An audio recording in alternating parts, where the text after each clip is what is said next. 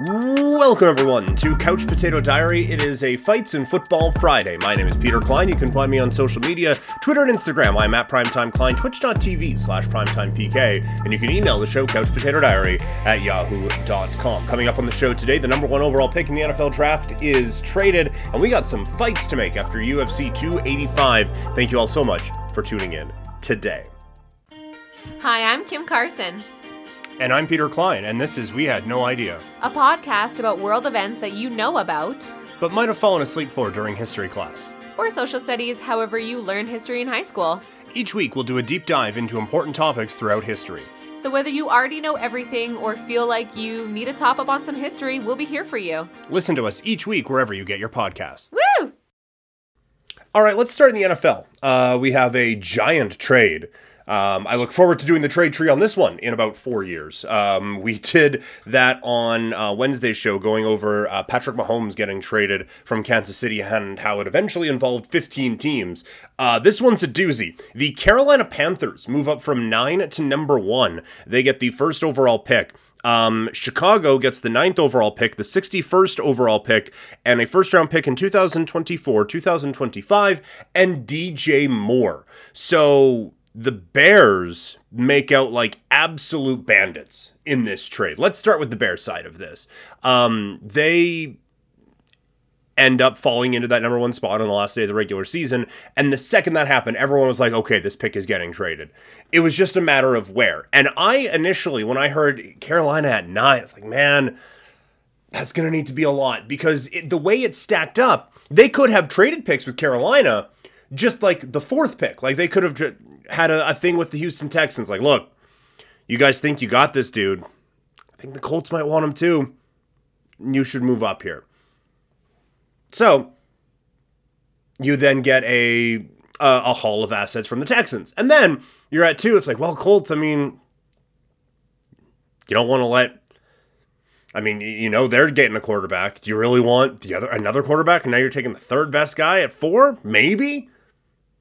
I think you should trade up, and you get some assets from them too. And then you could trade to Carolina to leapfrog the Raiders or whatever. You could have painted whatever narrative you wanted.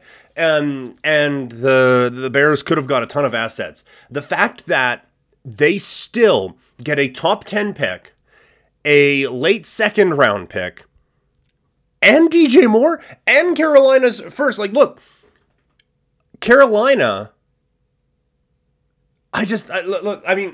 To break down one side or the other is difficult because you have kind of competing things here. The 2024 first, I think, could be incredibly valuable. You have a Carolina team that is now more than likely going into this with a rookie quarterback starting from day one, and they just traded their best receiver away. Where do they think they're going to be good? And so for the Bears, you have... on the show the other day, we talked about foundational pieces. Maybe not like these are your core, but foundational pieces. You have a chance to get 3, maybe 4, maybe 5 out of this whole thing, right? There isn't not a dud in the bunch when you look at 9th overall pick, 61st overall pick. In the NFL, that could be a pretty good pick. 2nd round pick in 2025 for this team, who knows?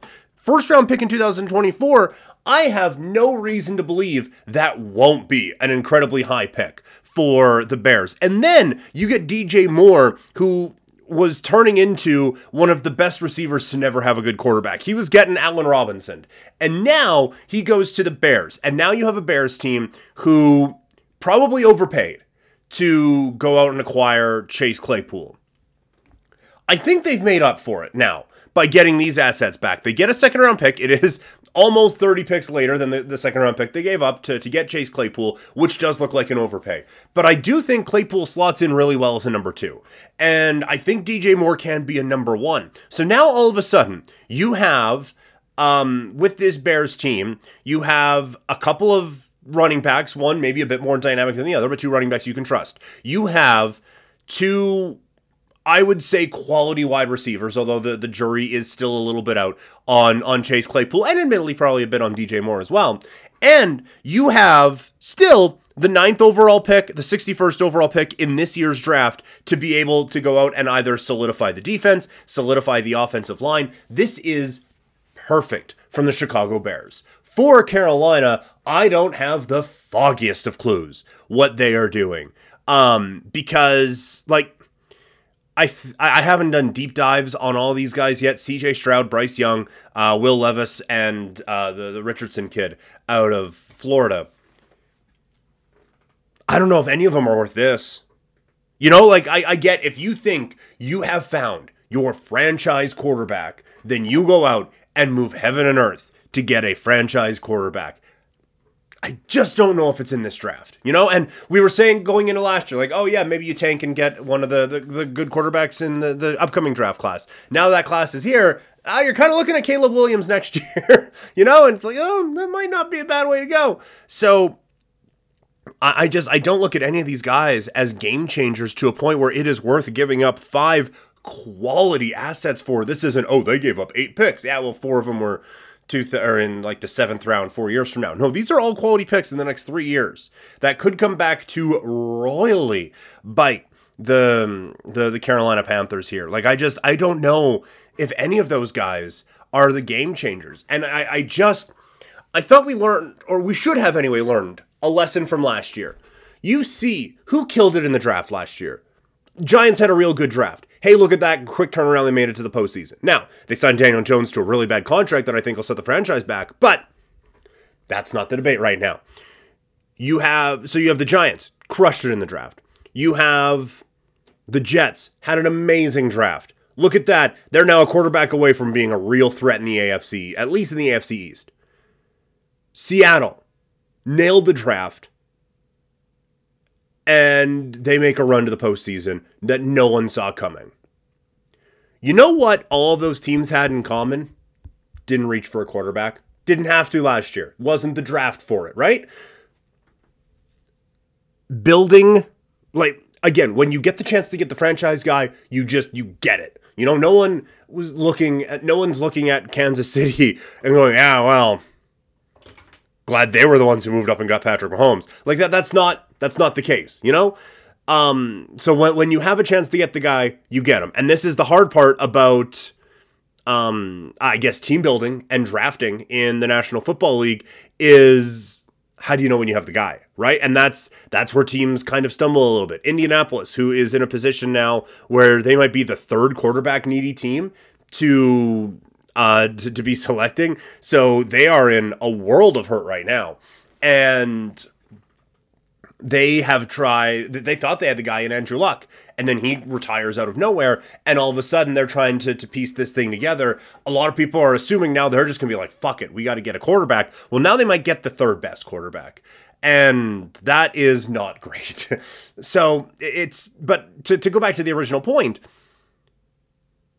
when the guy isn't there, I was really hoping last year would establish, like, hey, don't reach. If you don't think CJ Stroud is the number 1 overall pick, don't take him. If you don't think Bryce Young is the number 1 overall pick, don't take him. If you think now there are a lot of very horrifying allegations around Jalen Carter, but if you think he's the dude, and that includes off the field as well, you take him. You know, like that, you build the foundation so that when the young quarterback comes in, it's not like Trevor Lawrence for a year and a bit in Jacksonville. It's more, okay, we've established things, we've built around it, and now it's whatever quarterback goes into the Jets, and it is whatever quarterback eventually goes into the Seattle system. So I don't like this at all from a Carolina perspective. I get wanting to have to do something, but I don't like this from a Carolina standpoint at all. A couple of the other, I guess, winners of this, I think pretty obviously, the Arizona Cardinals are now the winner of this, I suppose. Because you look now, at number 1, you have a team that's going to want to draft a quarterback. At number 2, you have a team that's going to want to draft a quarterback. So now, instead of getting the second best non-quarterback, you get the best. And whether you think that is Will Anderson, if you think that is Jalen Carter, we'll see. Whichever one they think it is. But you now get the cream of the crop when it comes to that. Or you now have a very valuable trade chip to be had.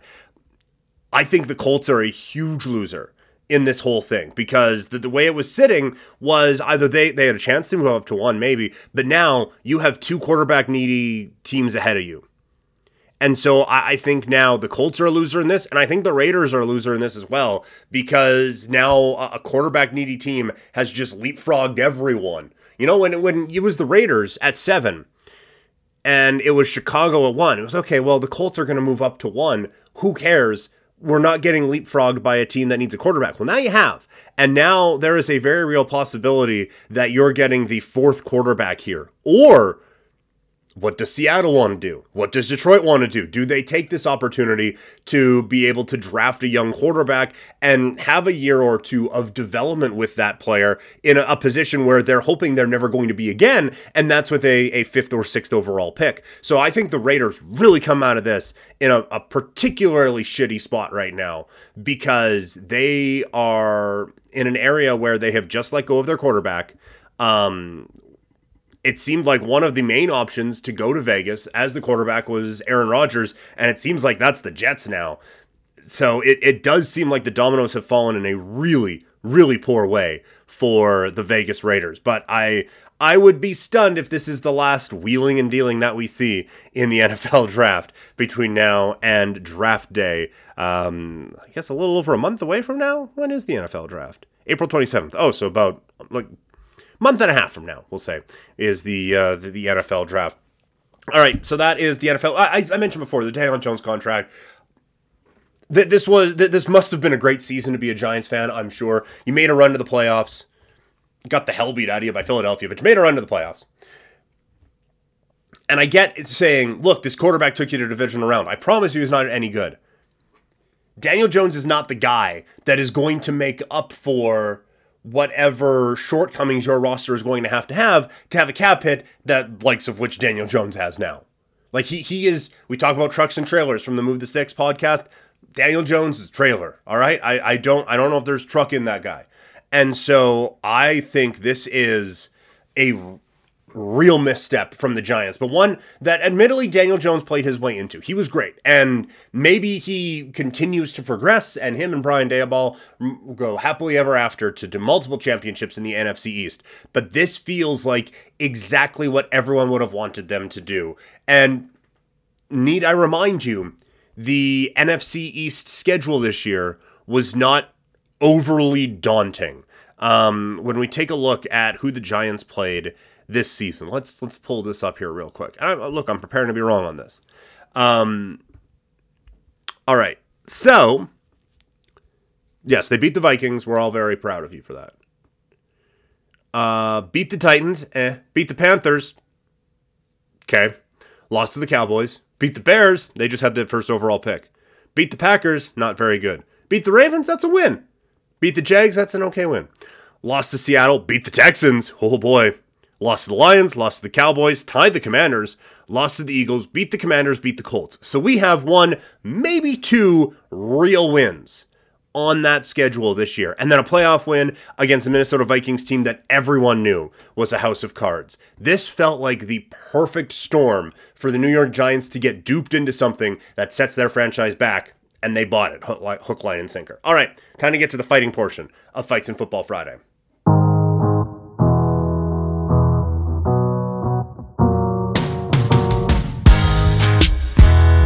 Some of the music on Couch Potato Diary is provided by Wasted Talent.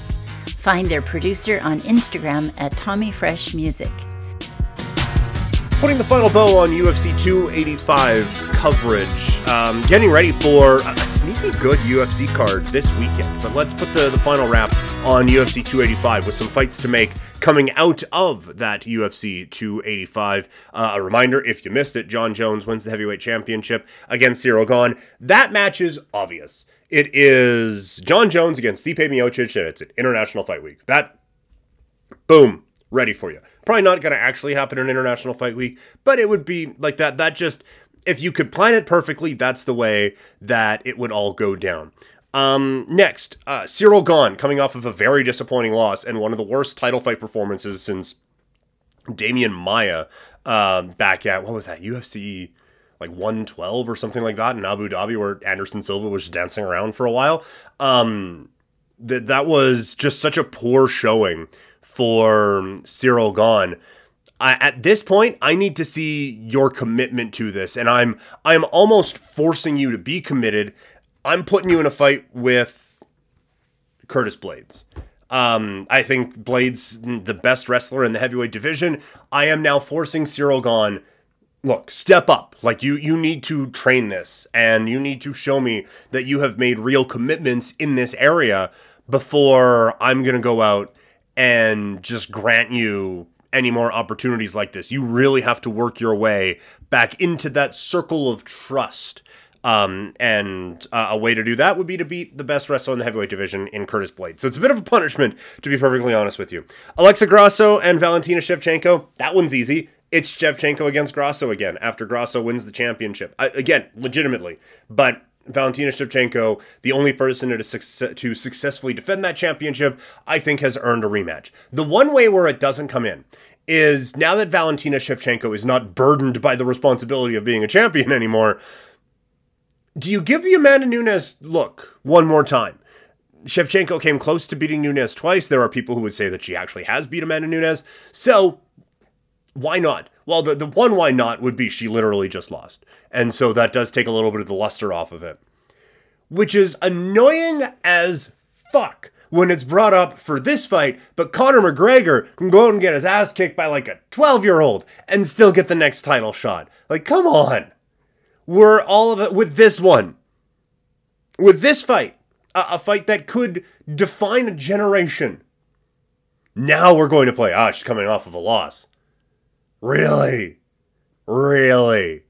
Get out of here with that. Like, we are so far past, we're making up titles and shit, right? Like, we're so far past, well, I mean, you have to have a win going into this fight. Yeah, I think we kind of blew that one out of the water a while ago. So let's just, I think that would actually be the time. Like, Nunes can now, or Valentina can really focus on potentially move up to 135 pounds and put all of her focus into Amanda Nunes. And then you get a very exciting fight with Erin Blanchfield against Alexa Grasso. That almost seems like the best of both worlds. You can do a countdown thing and build up Valentina Shevchenko as just this dominant champion who just happened to get caught. And now she is looking to avenge a loss that has eaten her alive for years and years and years as she goes up against the GOAT in female mixed martial arts, Amanda Nunes, looking to take that crown for herself. Like, it, easy, done, boom, print money, move on to the next one. I do like the idea of the UFC doing a triple header in Mexico City. I understand the elevation there is just brutal, but I don't believe that with Yair, with Moreno, and with Alexa Grasso, we're not dealing with Cain Velasquez here. We're not dealing with heavyweight bodies. We are dealing with people on the smaller end. So I think it works. The last one here, Shavkat Rakhmonov. To me, the obvious one is Colby Covington. I don't think Shavkat is ready for a championship, but I think this is a fight that he wins, and I think this propels him into superstardom. Colby plays a gigantic piece of shit on television. There are people saying, oh, it's just a character. Well, he's doing a hell of a job of playing a real piece of shit character. And so, but the one thing with Colby is that he talks people into the building, to steal an old pro wrestling term. I think he'd be able to do that with Shavkat. I think he would be able to make him a star. And I think Shavkat beats the shit out of him, which would be something that I personally would enjoy. But also, I do believe that this would be something that would elevate Shavkat. So those are the 4 fights I'd be looking to make after UFC 285. Although it is crazy to me that, you know, UFC, I remember, like, anything past UFC, like, when it was getting into the 130s, I was like, fuck, man, this is getting really high. I was like, UFC 149 in Calgary? This is crazy how, like, many of these are. And now it's like 285. Like, we're a year and a half away from 300 for the UFC. It's crazy. Crazy. Coming up this weekend, a really, really, really interesting fight in the UFC's bantamweight division as the former champion, Petr Yan, takes on Merab Dvalishvili. I have really liked Dvalishvili. If you've listened to me cover this sport with any detail, you'll know I've been a fan of this guy's for a little bit, and he is on that run now. Lost to Ricky Simón back in 2018 and has rattled off wins over Terrion Ware, Brad Katona, Casey Kenny, whatever, Gustavo Lopez, but then John Dodson, Cody Stamann, Marlon Moraes, and most recently, Jose Aldo. Now, real underwhelming fight in that Jose Aldo one. That was a bit of a letdown. Going up against Petr Yan, who lost a split decision to Sean O'Malley, lost a split decision to Aljamain Sterling, beat Corey Sandhagen, and then lost to Aljamain Sterling by disqualification. Petr Yan at his best, I think, beats Merab. We don't know if Petr Yan is at his best, and we don't know if the last Merab that we saw is the best Merab, or if there is more to go. Merab Dvalishvili, 32 years old, growing up in Georgia, not the state, the country. This is such an intriguing fight for me in the bantamweight division. I think Merab might get the job done in this one. Do we have odds on this? We're not going to do an official today's ticket on this, but do we have the odds for Merab against Petr Yan? Oh, Merab's a plus 220 underdog. That feels like pretty good odds to get for Merab. The over on rounds at 4.5 is minus 213. So they're fairly convinced this is going to go to the judges' scorecards. But Merab plus 220, I think, is really, really good value for this UFC Fight Night card. There is also Alexander Volkov against Alexander Romanov. You have Ryan Spann, who just fought not too long ago, going up against Nikita Krylov. Said Nurmagomedov against Jonathan Martinez, and we start to lose some steam here, but a couple of interesting fights. Rafael Assunção still doing the damn thing. He is on the undercard. So there's a couple intriguing fights on this UFC card coming up this weekend. And then we get into the big one, UFC 286, March 18th. That is next weekend, with Leon Edwards taking on Kamaru Usman, and Justin Gaethje taking on Rafael Fiziev. That one in the lightweight division.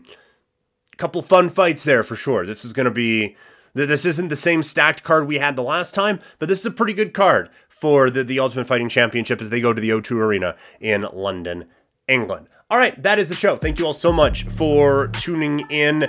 As mentioned before, you can find me on social media, Twitter and Instagram. I'm at PrimetimeKlein. Twitch.tv was just there earlier today doing a stream on what would it look like if we were to blow up the Calgary Flames. So we did that, and a whole lot more is coming on twitch.tv/primetimepk. Thank you all so much for downloading. Thank you all so much for listening, and I will talk to you all later. I'm out.